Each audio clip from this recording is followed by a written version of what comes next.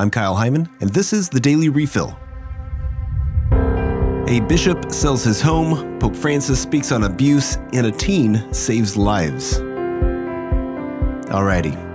Bishop McGovern of the Diocese of Bellevue has announced that he will be selling his home and use the proceeds to help support expectant mothers. As a response to the overturning of Roe v. Wade, the bishop said, "I believe the proceeds from the sale of the home can be better used in helping pregnant mothers in need, assisting families seeking a Catholic education, and providing programs for our youth." Speaking to a group of religious orders, Pope Francis said, "One of the problems we know that often exists is the problem of abuse.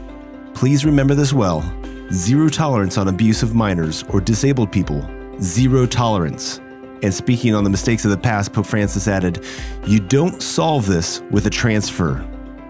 From this continent, I send him to the other continent. No." And commenting on his upcoming trip to Canada, the Pope said he would begin and end all his speeches with an apology for the role the Church played in uprooting families, eventually leading to abuse. He said, "We need to, quote, walk with others in all manner of woundedness. This is particularly true when those wounds have been caused by the Church herself. We continue to pray for healing and an end to all abuse." And in Togo, a 17-year-old boy rescued several young people, including a 4-month baby, by swimming with the infant on his back. Cardinal Juan José Omella, Archbishop of Barcelona, Spain, cheered on the young man in a tweet saying, "Human goodness comes out in the worst situations." Let us pray that when the worst situations consume us, human goodness can come from us.